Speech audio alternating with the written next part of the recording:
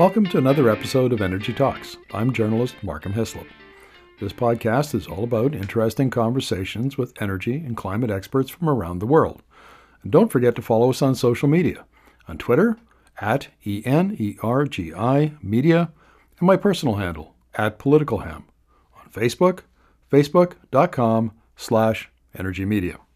Energy.media is our website, where you'll find Markham and Energy columns, news stories and op-eds, and the Energy Student Resources Portal, a wiki-style collection of our work that's free for high school teachers and university professors to use in their classrooms. Now sit back, relax, and enjoy the episode. In this episode, I'll be talking to Max Fawcett, who is the lead columnist at the National Observer, and incidentally, my first magazine editor when he was at Alberta Oil way back in 2015. Max and I I've interviewed him a number of times on energy issues, political issues, and we've collaborated on a few issues. So I guess full disclosure, we have a pre-existing relationship, just so everybody knows. So welcome to the interview, Max. Well, thank you for having me, and glad to be fully disclosed. You can never be too fully disclosed, I think. Wow. There's an image. Indeed. Well, look, I wanted to congratulate you on fatherhood. Your little son Everett was born last year. How are you making out with being a dad? It's as you know, it's been a whirlwind. I thought I was prepared for it. You take the classes, you read the books, talk to people, you think you have a handle on it, and then you get 900 curveballs thrown at you at the exact same moment. So it's been, and then you throw in a pandemic on top of everything else. I mean, as if it wasn't confusing enough. But it's funny. When I talked to people before, we had Everett, they would say to me, like, because I would ask them, explain to me the cost benefit analysis. Like, does it make sense to have kids? And they would say, no, dummy, it's not a rational thing. Like you can't cost benefit it out. And I sort of gathered on that as like, then I shouldn't have kids. These people are all deluded. And, now I'm here in the other side of the boat, and I totally understand what they mean. It's not a rational thing. It's just this weird feeling that kind of grips you and doesn't let you go. And the analogy that my partner and I use is it's kind of like going from living in color, or living in black and white, to living in color, right? Like it's just a fundamentally different universe, and it's just the way you see things, the way you experience things, everything has changed. So sleepless nights, frustration, all of that, but I couldn't be happier. Well, I'm glad to hear that. And I would say the living in color, it's like 5K retina screen on a Mac. Exactly. Which is really something if you haven't got one. Well, look, let's talk about the Canadian energy politics, but particularly now CPC leader, conservative leader, Pierre Poilievre, because energy is a big part of his political messaging, his political populism, I would argue. And it seemed, but as much attention as he gets for that, there really isn't anything innovative. He's not saying anything that the CPC hasn't said in the past, that his predecessors, Andrew Scheer and Aaron O'Toole, haven't said. He just seems to have a way of saying it differently that maybe is catching people's imagination. It's interesting. I'm not even sure that he is capturing anyone's imagination on this issue outside of Alberta. I think this has certainly been the story of the last two leaders, that their ability to win an election nationally has been compromised by the base of support that they have in the prairies. And it's sort of a case of the tail wagging the CPC dog, and it kind of gets it so far off course that it can't win those seats in the 905 region in Ontario, or in Montreal, or wherever it might be. And I think Poilievre is in the same box, maybe more so because he grew up in Calgary. I think he probably feels even more kind of loyal and beholden to representing those interests. People in Ontario, people in other parts of the country, I just don't think they care about this kind of petro-nationalism that we constantly see getting recycled by, like you said, like CAP and the quote unquote big brains in the energy sector here. So, they can rile Albertans up. And maybe Polyev is better at riling. He is better at riling people up than anyone I've ever seen. But where does that get them? Does that get them more seats in Alberta? No, because there's really only two that are available for them to win. Maybe they win the Calgary Skyview seat that the Liberals won. I don't think that the Edmonton Centre seat is available, but whatever. That's two seats. That does not help them form a national government.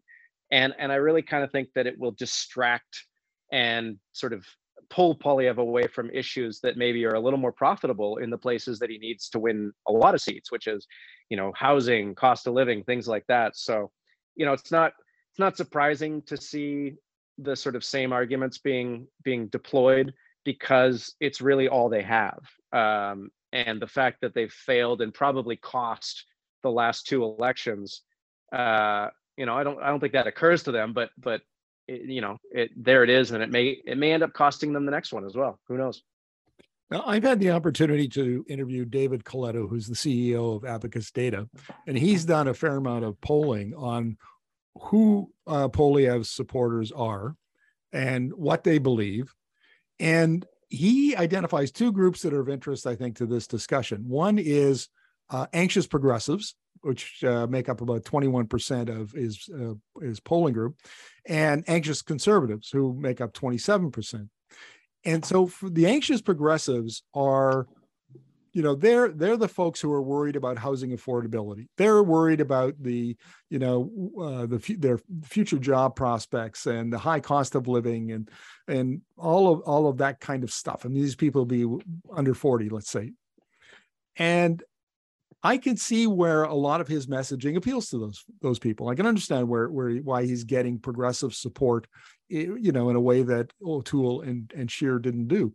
Is there any chance, do you think, that his, I would call it regressive messaging and his narrative around energy might alienate some of those potential progressive voters? Yeah, I think it depends on how loud he is about it, and how much a part of his message he decides to make it. I think he's been so far pretty careful rather about keeping it relatively quiet. You look at the videos he's posted on his YouTube and his Twitter account. It's not much about energy. There's not much about pipelines. There's definitely been some stuff about LNG, and we can get to that in a second because it's ridiculous. But most of it has been pretty focused on the things that would appeal to that demographic that you mentioned. One of Poiliev's strengths, I think, is his message discipline. He is able to stay on a message and sort of continue to hammer it from a bunch of different angles. And so far, he's been pretty good about not letting kind of the grievance culture of the Alberta energy sector infect his broader sort of messaging. But we got a lot of time from now until the next election, and I think now that he's the leader, perhaps some of these folks here in Alberta will want a bigger part of his platform, and maybe will be frustrated if they don't get it. Well, on that note, let's talk about an open letter to Justin Trudeau that was released, I believe it was earlier this week, maybe it was late last week. It's an open letter to Justin Trudeau from 101 Canadian energy executives. And what it says, a Canadian energy sector ready to support global markets. And it basically pummels the Prime Minister about the ears for doing all sorts of, all manner of sins, like suppressing the Canadian oil and gas industry. It is very Poiliev language in it, in a way.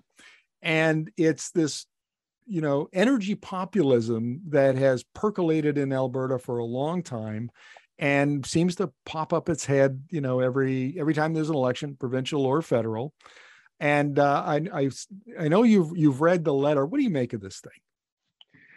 I mean, it's always nice when people put their name and sign off on something this stupid, right? Because then at least you have a list of all the people who thought not only was this a good idea, but not only did they it's not just like they retweeted it or something, they actually signed their names to it. So, and I do recognize a couple of my more persistent Twitter trolls in there, not to mention, Brett Wilson and a bunch of other folks who are sort of not surprising signatories to this.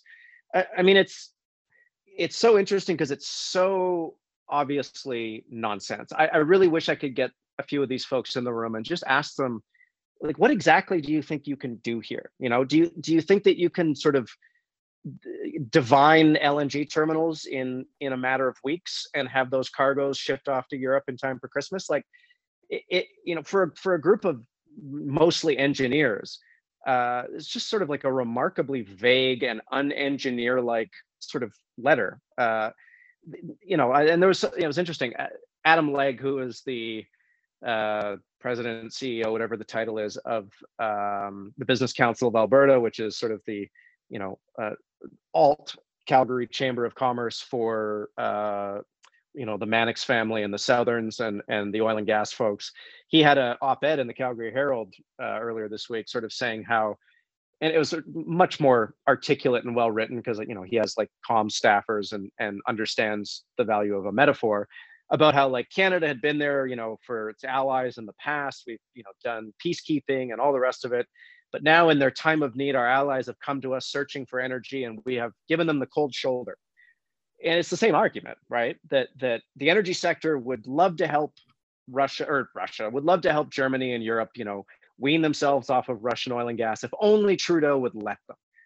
But what is he doing to actually stand in their way? And the answer to that is sweet fuck all. He's not doing anything to stand in their way. Kitimat LNG has had its approval from the federal government for 3 years now, I think, maybe more than 3 years, and it hasn't moved a muscle because it understands exactly the same thing that the Prime Minister articulated, which got people very upset, which is there's no good business case here, right? There's no good business case for a greenfield LNG terminal in Canada in the year 2022.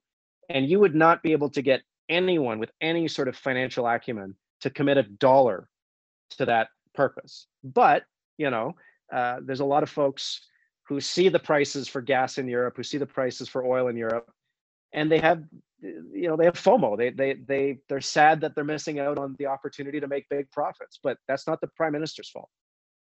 Well, yes, and let me quote a source that makes that point, and none other than the International Energy Agency, which recently released its third quarter 2022 gas market report. And it said in there that, yes, high prices were, there was a lot of interest now amongst maybe, doing more LNG and investing in liquefaction and so on. But there were a couple of factors that mitigated against it and induced caution in the executives. And one of them was the medium-term outlook is not that great. The IEA thinks that in 2023, demand is going to soften because of the inflation busting efforts of central banks, and prices are going to drop, and demand's going to drop.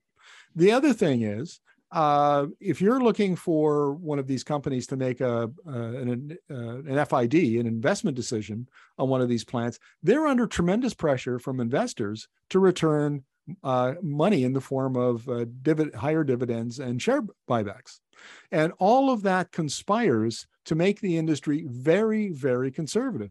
And it said, it expects between now and 2025, I think it was, that the output is only going to increase 2% a year, LNG output globally, and it will come from projects that are already in the pipeline.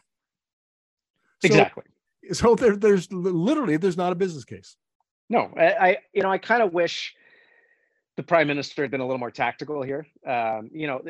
When you say the right thing in the wrong way, it can often be turned against you, and I think that's what he did here. He should have said, that it's up to the private sector, and they make their decisions based on what is good for them in terms of generating a return. And he encourages them to do everything they can, move heaven and earth to help our allies in Europe, and put the onus on them, because he should have known, I think he knows, that they can't do anything. That there's no universe in which a private sector entity would invest billions of dollars betting on, like you say, a long-term outlook for natural gas that is more unstable and uncertain than it was 6 months ago, 12 months ago, before Russia invaded. I mean, that's the part that I think I think that some of the folks who signed that letter understand, but I think some of them don't. Is Russia's invasion of Ukraine has made it more likely that gas demand is going to undershoot targets forecasts than it would have otherwise. There's near term huge pressure on prices right now, obviously because basically Russian supplies have been cut. But if you think that Europe and Germany in particular are just going to trade one form of fossil fuel dependence for another, you're out of your mind.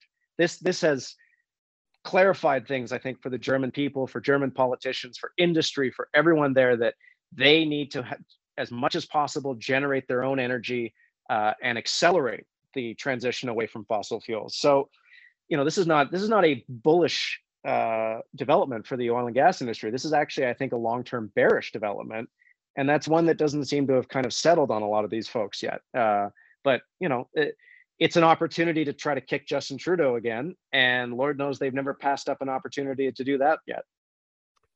Well, speaking of stupid, in the letter, they point to German Chancellor Olaf Scholz, his recent visit to Canada, and say that it highlighted Europe's desire for increased Canadian energy exports. And that's exactly right, but not natural gas. I mean, Scholz was very clear to the Prime Minister, our Prime Minister, that they don't want Canadian and natural gas. Germany wants hydrogen, and it doesn't want blue hydrogen. It wants green hydrogen. And the fact that they would reference Scholz, who came with that message, is, I don't know what they were thinking. Well, but you got to understand, for the audience that they're trying to reach, they don't actually connect the dots. They go, oh, okay, the Germans wanted our gas, and Trudeau wouldn't give it to them because, I don't know, C-69, whatever nonsense argument you want to make.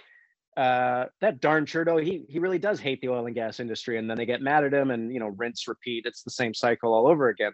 It doesn't seem to have dawned on these folks that Canadian oil and gas production is at record highs, profits record highs, revenue record highs. If he's trying to kill this industry, if he's trying to choke it the way they have been saying for the last 6 or 7 years, he's very bad at that. He is the worst choker in the history of chokers, in that sense of the word. But this is all, Michael Binion, who is the head of the Modern Miracle Network, which is behind this. Obviously, he has a different agenda because he has gas assets in Quebec that Quebec won't let him develop, and that's a whole other can of worms. But I just don't understand what their end game is here. I guess it's to elect Poilievre. I'm sure it is. But let's say that they do elect him in 2025. Do they actually think that he's going to be able to do anything to build LNG terminals on the east coast of Canada? Like, did they not learn their lesson with Stephen Harper when a conservative from Alberta gets into office and is prime minister? He immediately begins assiduously courting Quebec. He does not bend over backwards to Alberta. He knows that he has those Alberta votes in his back pocket no matter what, and he spends all of his time trying to win votes in Quebec. And guess what? You cannot win votes in Quebec by talking up LNG, by talking up oil and gas, by talking up new pipelines. So they're going to be disappointed just as much as they're disappointed in that stuff under O'Toole, when he said he wouldn't do Energy East, under Harper to some extent. It's like they don't learn. It's Lucy and the football all over again with Charlie Brown. Well, let's talk about the quality of the Canadian oil and gas leadership, because this is not a new problem. As long as I've been paying attention to this industry, they put a tremendous amount of effort into narrative management. Now, they might do a poor job of it, granted, but they suck up a lot of the oxygen in the Canadian political discourse around energy in the process. And they do it, you mentioned, lather, rinse, repeat. They do this over and over and over again with no discernible benefit to it.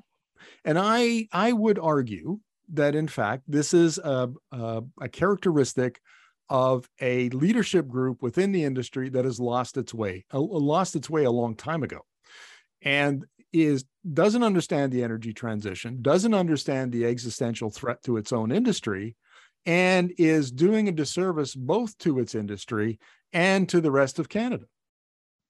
Yeah, I mean, I couldn't agree more. And I think doing a disservice to their shareholders and their employees, which at the end of the day, just to put my sort of pure capitalist hat on, that's their first priority. That should be their first loyalty, is to advancing the interests of their company and everyone who benefits from it. And they don't do that. They put their sort of partisan identities well ahead of what's best for their companies and their shareholders and their employees. And I'll give you a perfect example of this. We see all this talk about how they want to build carbon capture projects. The big oil sands companies are part of the Pathways Alliance. They want to get to net zero. They want to spend all this money on these projects, but gosh darn it, they just can't seem to get the investor certainty in place. And it's the federal government's fault, right? That's their argument.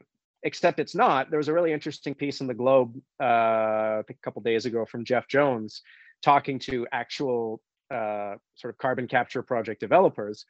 And they didn't come out and say it's the fault of Pierre Poilievre and the federal conservatives, but you read between the lines, that's exactly what they were saying, because they were saying, look, we can't invest billions of dollars in carbon capture projects if we don't know that carbon is going to have value in 10 years, or 5 years. If a government comes along and gets rid of the carbon tax and says, nope, it's free to pollute again, well, the economics for those carbon capture projects goes out the window. So, the biggest thing standing in the way of literally billions of dollars being unleashed in Alberta on these carbon capture projects that these oil and gas companies say they want to build or say they want to participate in is the federal conservative position on the carbon tax. And they haven't said a word about it. They have not said one single solitary word about how Poilievre's rhetoric is unhelpful, about how the uncertainty is unhelpful, about how they need stability. All they do is they chirp at the prime minister and the Liberals because that's what they're used to doing. And that's what sort of flatters their own political beliefs. But it does a huge disservice to their companies, to their employees, to their shareholders, to everyone who they sort of should be loyal to. And it's one of those stories that it's frustrating to me because it doesn't get nearly enough play. And I'm really looking forward to seeing what they do with Danielle Smith when, I think she's going to become the next premier, because she is objectively terrible for their business. Objectively, like, she is the worst thing to come along. She's whatever they think of Justin Trudeau times 100 on steroids. And I doubt they're going to say a word about it. I think they'll be quiet. They'll be, careful. They'll probably, they'll stick to their knitting, or they'll withhold comment. They have no problem commenting on the carbon tax or on Trudeau, and haven't had a problem for years. But when it comes to someone who actually materially threatens their business, they're going to be like quiet little lambs, because at the end of the day, they hate the same people. Well, let's talk about that. I mean, Danielle Smith, who is running for the UCP leadership, and if she wins on October 6th, will become the Alberta premier. Her Alberta Sovereignty Act has been absolutely shredded and ridiculed and mocked by constitutional lawyers like Professor Martin Oleshinsky and retired Professor Nigel Banks, the law professors from the University of Calgary. So it's clearly disruptive. And over again, Max, it doesn't matter whether, I'm interviewing someone about the US or Canada or Europe or wherever. The message is always the same. Innovation requires policy certainty. Investment requires policy certainty. Capital and investors want policy certainty. And yet, Canadian conservatives seem determined in their rhetoric, if nothing else, should they, we'll see what happens when Smith gets her hands on the levers of power. But they are bringing the exact opposite of conditions that will stimulate capital investment. Yeah, I mean, this is one of my favorite ironies about sort of contemporary conservatism is, for all the talk about how, they believe in markets and they believe in the private sector and all of this, they don't, and they contradict themselves all the time. They don't believe in sort of, letting the market decide. They believe in putting their thumb on the scale. Look at the stuff around ESG investing right now in the States, where you have, governors in Florida and Texas and West Virginia basically banning any financial institution that practices ESG investing or offers ESG as a strategy. This is something that if progressives did this, conservatives would lose their minds over, the idea of banning financial institutions from participating in markets.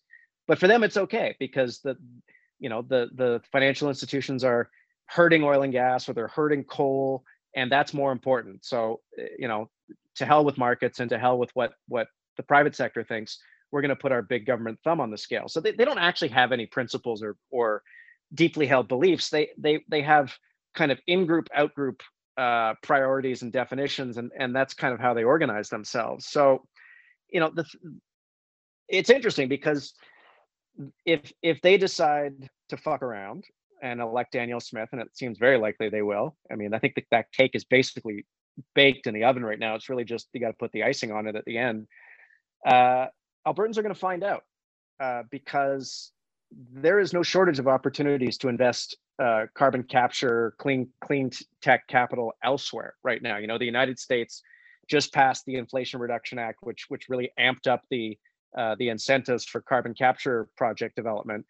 If you're a steward of capital, if you're a pension fund or a large industrial conglomerate, and you have a choice between Alberta or Colorado, Alberta or wherever, and suddenly Danielle Smith comes along with this cockamamie Alberta Sovereignty Act, where are you going to go? Of course, you're going to say, you know what, Alberta, see you later. We're going to go invest this money somewhere else because we have a 10 to 15 year timeline for paying it out.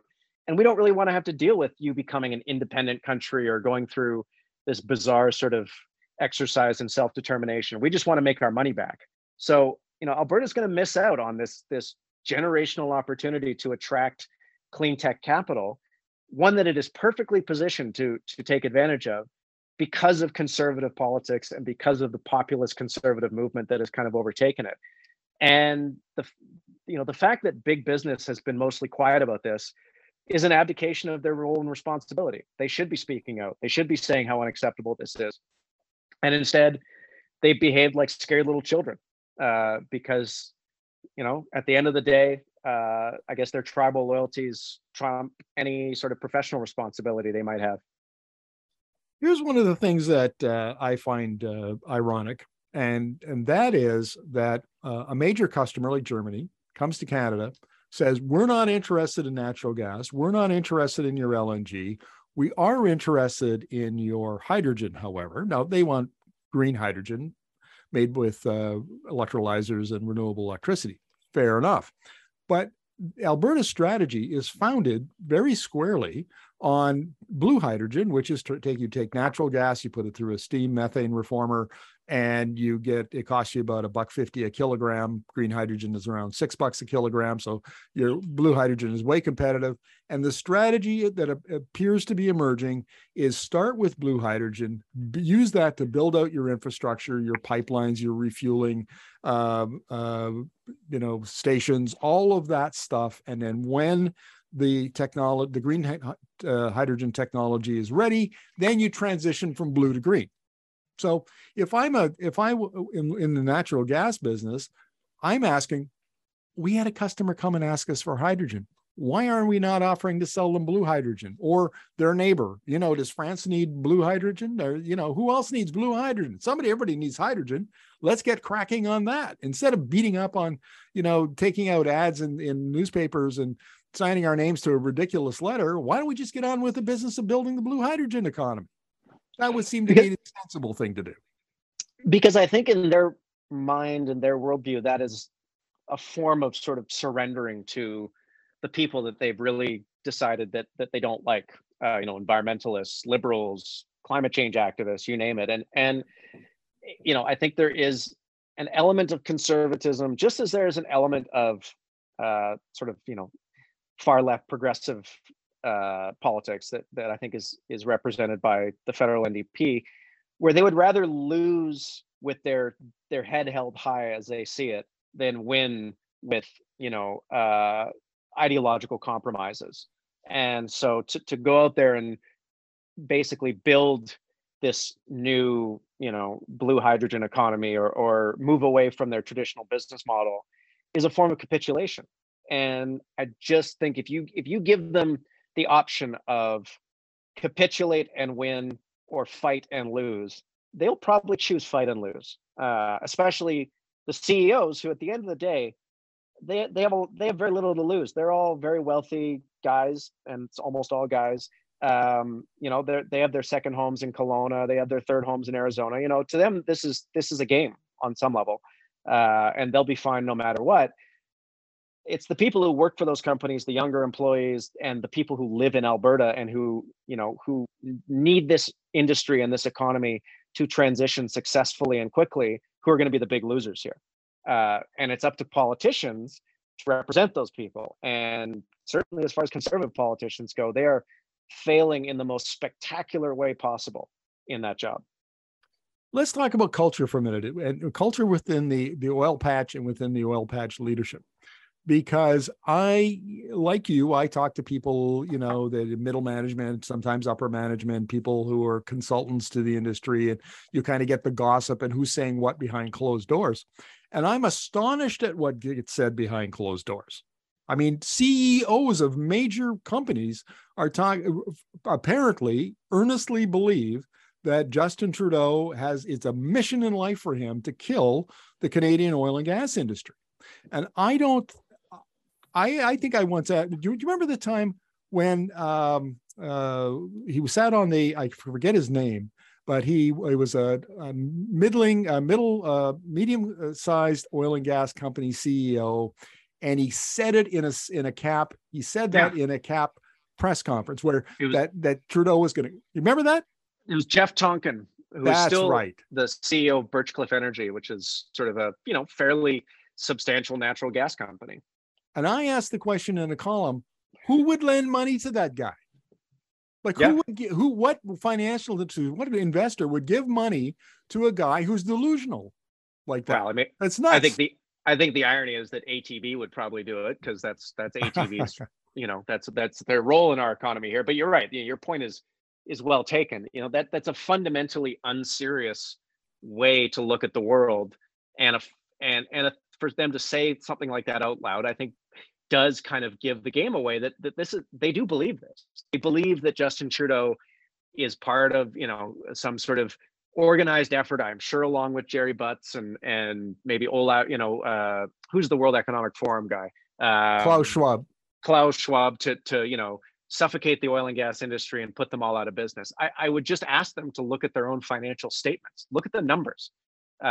You have never had it better than you have it right now. You have never made more money than you are making right now. You have never produced more molecules than you are producing right now. So if you subscribe to this belief that Trudeau is trying to kill your industry, you have one of two choices.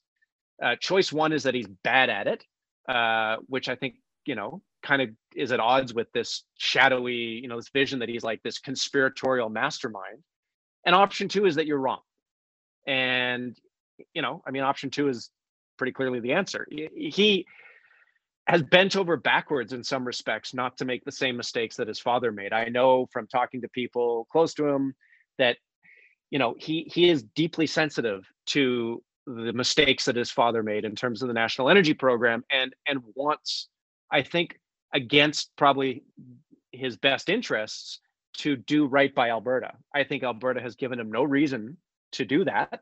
It has actually gone out of its way to give him a reason not to do right by them. But I know that this is important to him, not to kind of make the same mistake that his dad made, where you're sacrificing the interests of Alberta at the altar of Quebec and Ontario. I know people in the industry don't believe this. Yada, yada, yada. But I can just tell you that is how he thinks. But what's interesting to me is that may change. His patience may be running thin. There is, as I understand it, a brewing disagreement in the federal cabinet between Environment Minister Stephen Guilbeault and Jonathan Wilkinson, Minister of Natural Resources, around what to do with this emissions cap stuff. And if Danielle Smith gets in there and she is as aggressive and disrespectful and sort of flagrantly anti-Canadian as she's been so far, she is essentially giving Trudeau free hand to crack down on the industry in the way that they have pretended that he's been cracking down since 2015. They may be sort of creating their own conspiracy, their own outcome here, and they're not going to like it. And it would be hard for me as someone who, can see the political calculus here to disagree with it from Ottawa's perspective. Oh no, you're going to lose 2 seats in Alberta and you might win them back in BC and Ontario easily by sort of pursuing a more ambitious climate policy.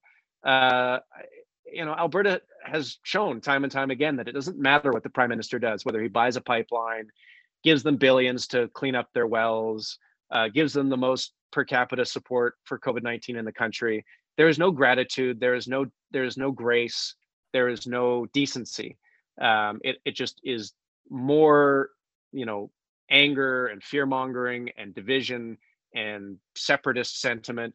So at some point, why bother, right? As hard as he's tried, as much as he's bent over backwards, and as much of a cost as it's come to him politically, at some point, even he's going to run out of patience. And I don't think that's a risk that people in Alberta entirely appreciate right now.